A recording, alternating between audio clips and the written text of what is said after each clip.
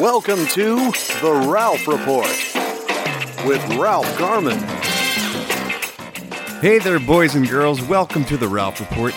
As I mentioned yesterday, I am on vacation this week. I took my wife and little girl Olivia away on a long-promised vacation, so no full new Ralph Report shows this week. However, I did want to leave you in the lurch with nothing for your ears, so I put together some pre-recorded little mini shows all week long for you to have a little taste of the Ralph Report before I come back on July 2nd with all brand new shows. Today's show is a best of moment where I think of all the celebrity interviews I've done, and I have been incredibly lucky. A ton of great people have come to my rescue and been willing to sit down with me for an hour or so and talk about their lives and careers. But this was the one interview we probably got most feedback on, and all of it was positive, and I think largely because Eric Stonestreet and myself did this interview over a bottle of bourbon. And what started off innocently enough as a couple drinks while we talked continued on after the recorder was turned off, and we went well into the evening, and there was much rejoicing. But the interview itself it's funny, it's honest, it's open, and you can hear us get increasingly more buzzed as the interview goes on. I'm not going to play the whole thing for you today. That's available, of course, if you are a 2-star general or above in the Garmy. But this is just a little taste, a little best of moment for those of you who may not have heard the interview with Eric Stonestreet, who of course plays Cam on Modern Family. Here's the two of us talking, and it includes the legendary Pete Lecoq argument. You'll know what I'm talking about when you get to that part of today's interview snippet with me and Eric Stonestreet. What are the biggest or funniest misconceptions or most absurd rumors you've ever heard about yourself? Well, a rumor that I heard about myself once that I didn't deny was that I dated Charlize Theron. I remember that one. You may not remember, but you called me out on the radio about that. Did I? Yes, because I said, well, this is a ridiculous rumor. This is absurd. This will never happen. Jerk. And you literally called in to complain about the fact that I said people are just putting people together. Yeah, I was proud of that rumor. I was I'm sure you were. Yeah. Yes. That came from one picture at the White House Correspondents' Dinner. I have no idea where it came from, but it's a great example that your listeners can use and look at as far as what extents people and publishers of salacious magazines will go to create content. They need stories, man. They need stories, and it was driven from one picture. And I'll never forget, I was at the night before Emmys party, and I get a text from Billy Bush. And he goes, "Stonestreet, is it true?" And I was like, "Is what true? Oh my God, what? What is what true?" The fact that Billy Bush has your number and you guys know each other, that creeps me out a little bit. So he texted me and said, "Is it true?" And I was like, again, this was like 6-7 years ago now. Right. And he sends me the link, and I'm like, oh my God. And I'm showing everyone. I'm like, look at this. I'm dating Charlize Theron. And the next day was the Emmys. So the next day I had to deal with questions on the red carpet. Are you dating Charlize Theron? And I was like, I just, out of respect to Halle Berry, I don't want to answer these questions. Danny Zucker gave me that line. I was like, classic. I need a line for the red carpet, Danny, please. And he goes, out of respect to Halle Berry, I just please respect her privacy. Although Charlize, I know her a little bit, and she probably would have been game to go along with. She probably would have shown up. She's amazing. She's the best person, one of the best people I know. So sweet. And also what's funny is what that article didn't know is there was a picture of us taken at the White House Correspondents' Dinner, but then we randomly ran into each other 2 more times after that. We did an episode of Sesame Street that we were there the same day. We did something else. So it was kind of weird that we had been around each other, oddly, 3 times, but no, that was a good one. And then also a personal one that you'll love is that I was at a dinner table one time, and as you know, people love to talk about you in front of you like you can't hear them. Yeah, it's odd. That's a Hollywood phenomenon, I think. You don't see that happening in a lot of other places. No. People will just talk about you. He's thinner than I thought. Oh my gosh, he's more handsome than I figured he would be. It's like, hello, I'm here. But these 2 ladies were at a table talking, and the one lady said, he was a rodeo clown. And I was like, I'm good with that. I'm not going to correct that. If you want to go forth, it's a way to butch up the clown business a little bit when you think about it. I'm fine with you thinking I'm a rodeo clown. That's funny. This is a question we're not going to respond to, but I just thought it was hilarious because after all these years, we were just talking about this earlier in the interview. Fergal Devaney from Ireland said, "My question for Eric is how difficult is it for an openly gay actor to get work in Hollywood?" So people still don't quite understand. Yeah, hey, Fergal. I wonder what Fergal would translate to. Kristen Altman wrote this. He said, "Does Eric think that has playing a gay character for so long limited roles that he's considered for?" Now, we talked about how casting people don't necessarily have a lot of imagination. Has it impinged upon the kind of roles that you're considered for in films and stuff outside of Modern Family at all? I think it probably most definitely has, but I don't blame the business for it. I mean, I think this is a business that is allowed to discriminate, and producers are allowed to be wrong and create whatever they want to create. Yeah. Like if they think I'm not right for a part. I mean, I know that my notoriety would hinder a film potentially, and that's not necessarily because of my ability to play a character or not. It's due to the fact of people's lack of imagination. It's the success of your character, in essence. It's almost a tribute to how popular and imprinted that character is on people's imaginations, that when they see you in another project, that it might change them a little bit. But I don't take offense to it. If it happens, it happens. And as Ed O'Neill told me very early on, who plays Jay and is Al Bundy for everybody who doesn't know the name Ed O'Neill, and you should just bury yourself if you don't. But he told me very early on that you're going to have to figure out a way to keep track in a different way. And what he meant by that was anything that you don't think is fair or right, you're keeping track with dollars in the bank. You just have to be thankful for what you're getting paid and what's happening in your life and what you have good. Because it's a trade-off. It's a trade-off. Yeah. It is, and I still don't think that celebrity or famous people, one of my least favorite things is like, well, you asked for it. You know, when people are out and badgering you or whatever, it's like, well, you asked for this. It's part of the deal. Well, it's not necessarily that, but by the same token, I do understand that I'm very, very, very blessed and very, very thankful. And I think also that it's less now than it was maybe at a different time in the industry. I think people are more accepting, and you do see actors being able to stretch more than they would, let's say, 30 or 40 years ago, even in terms of crossing over from television and film and television and back.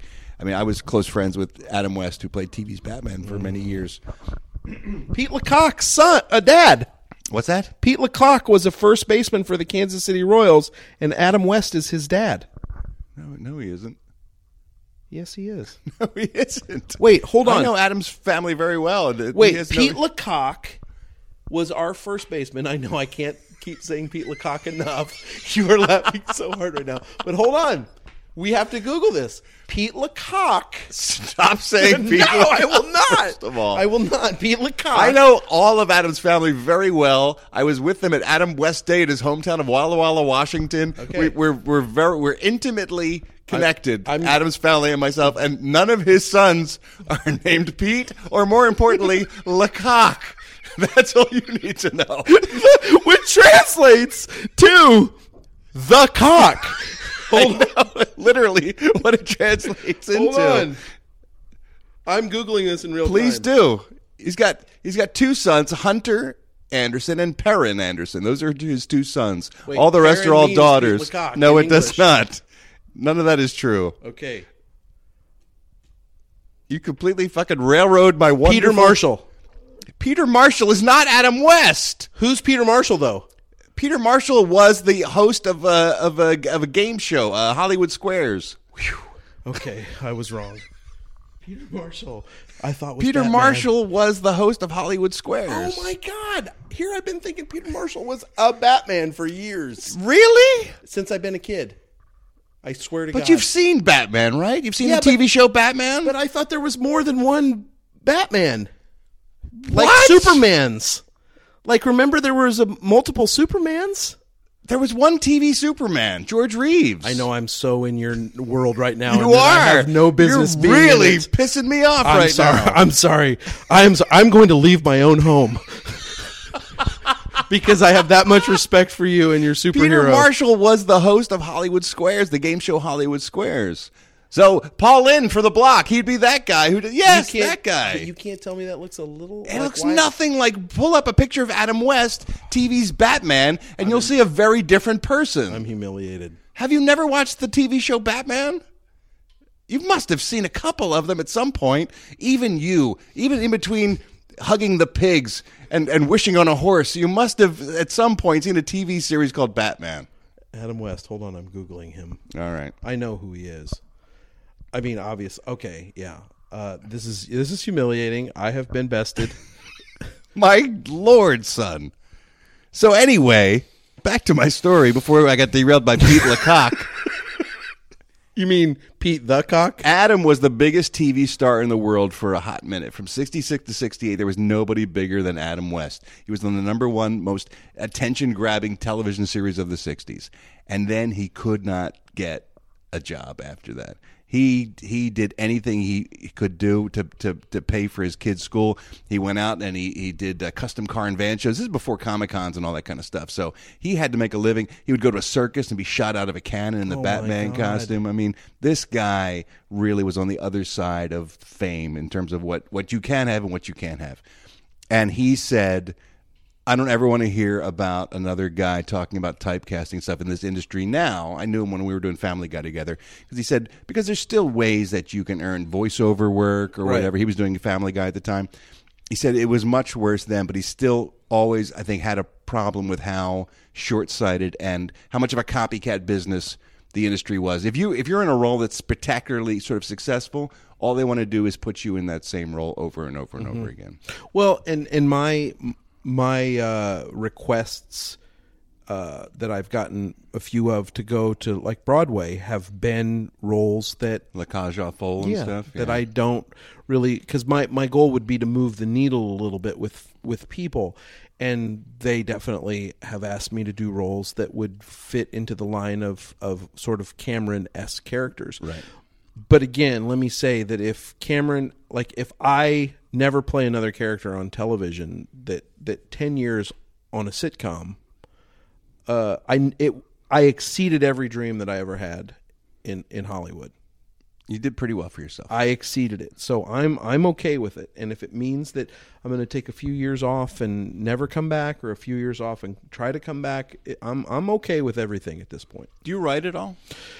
You know, a lot of people who do sketch and improv and stuff also have writing skills. I took a groundlings class when I first moved out here, and I'd gone through the Second City Conservatory, and I took a groundlings class just to see if I wanted to do it, and I realized I don't want to write. Really? I don't want to do it. And because I don't have the passion for it. I love bringing other people's ideas and worlds to life as best as I can. And I definitely, because I'm an improviser, I think I am a writer. I mean, I inevitably write in my brain. And there's a chance that maybe someday I would want to do that, but I don't see myself as a writer.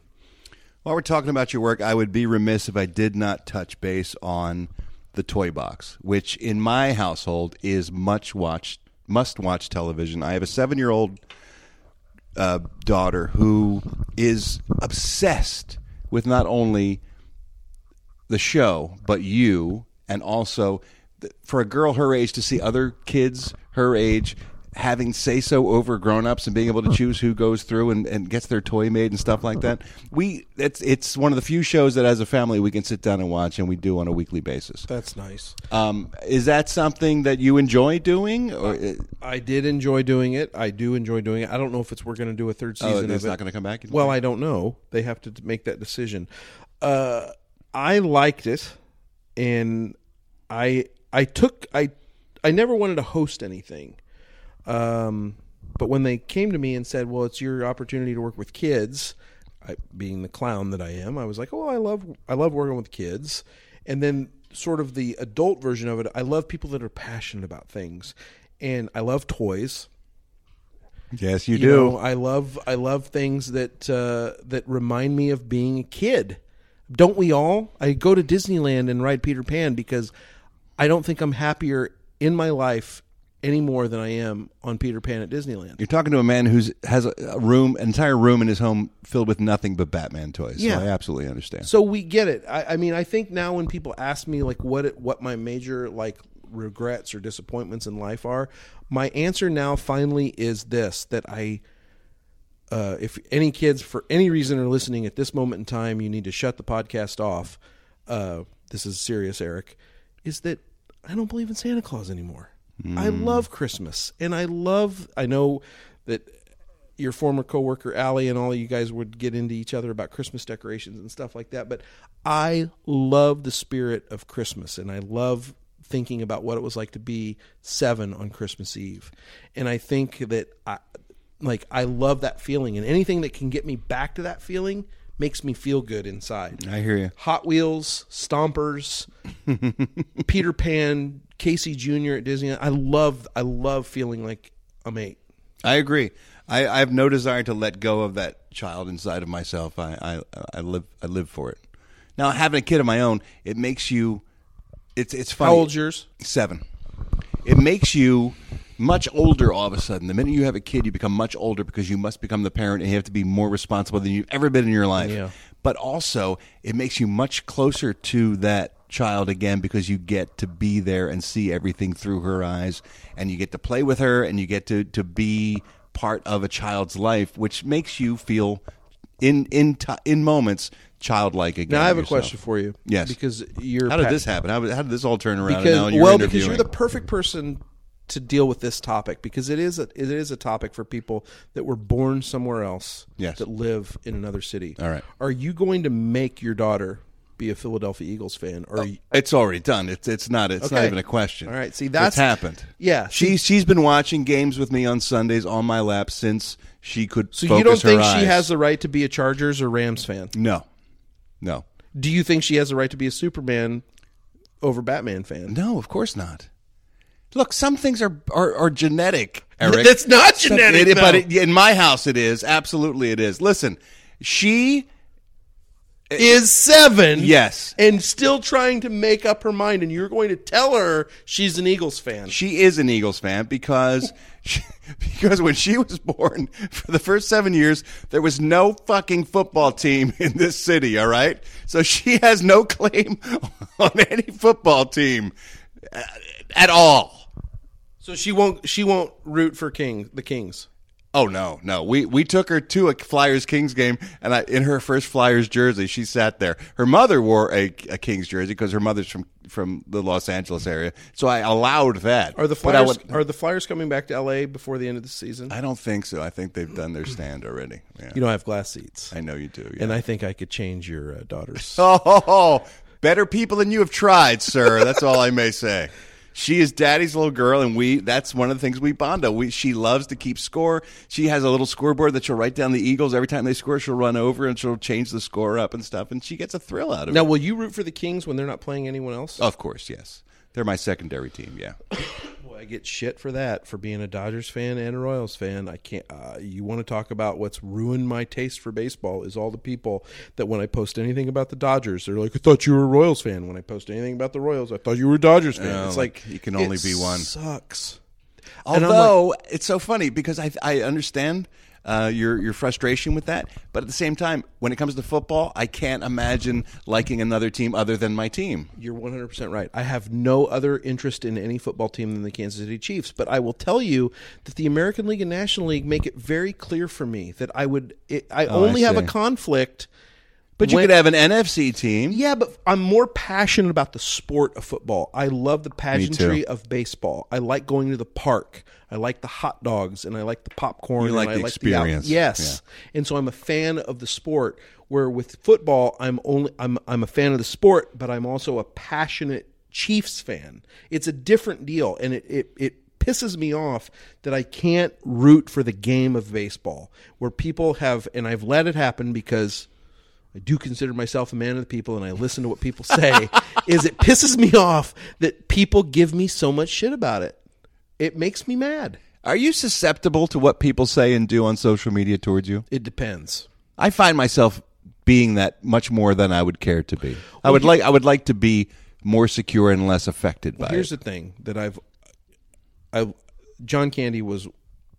If I had a regret in this world, it's in my acting life. It's that I never met John Candy. Second is that I never got to work with Dennis Franz on NYPD Blue. You're kidding me, right? You were on NYPD Blue. I was a semi-regular on NYPD Blue. I know. Yeah. But I wanted to be thrown up against a wall by Dennis Franz. Oh, you want to be a perp? And I wanted Dennis Franz to call me a turd. He was good at that. You turd. You turd. And Let me tell you something. You're going to tell us what you did, you turd. Yep. I remember you from NYPD Blue. You don't. I 100% do. I was Officer Exposition. The only job I ever had on that show was the show would go, we found a body in the dumpster, and it looks like she was lacerated pretty badly. I don't know what. But how would I just have known you were on NYPD Blue? I have no idea. Maybe you're just a big fan of mine. That's all I know. Well, I knew you were on NYPD Blue. Yeah. That's it for today's audio appetizer of the Ralph Report. Tomorrow is a Wednesday, so we will be having a new one-hit wonder for One Hit Wonder Wednesday. We'll also be revisiting the legendary waxing adventure with me and my wife going to get my butt waxed. Steve Ashton, our UK correspondent, will have a brand new segment. Thursday, we'll have a Best of Sex You segment, where we talk to actress Misty Martinez about what goes on behind the scenes in the adult film industry. Friday, we'll still have all the new movies opening up with the Movie Beat and much more. So stick around all week long, and I hope you enjoy these little audio appetizers of the Ralph Report while I'm on vacation. Thanks so much. I will talk to you all when I return with brand new shows on July 2nd. In the meanwhile, come on back tomorrow because I love you and I mean it. Bye.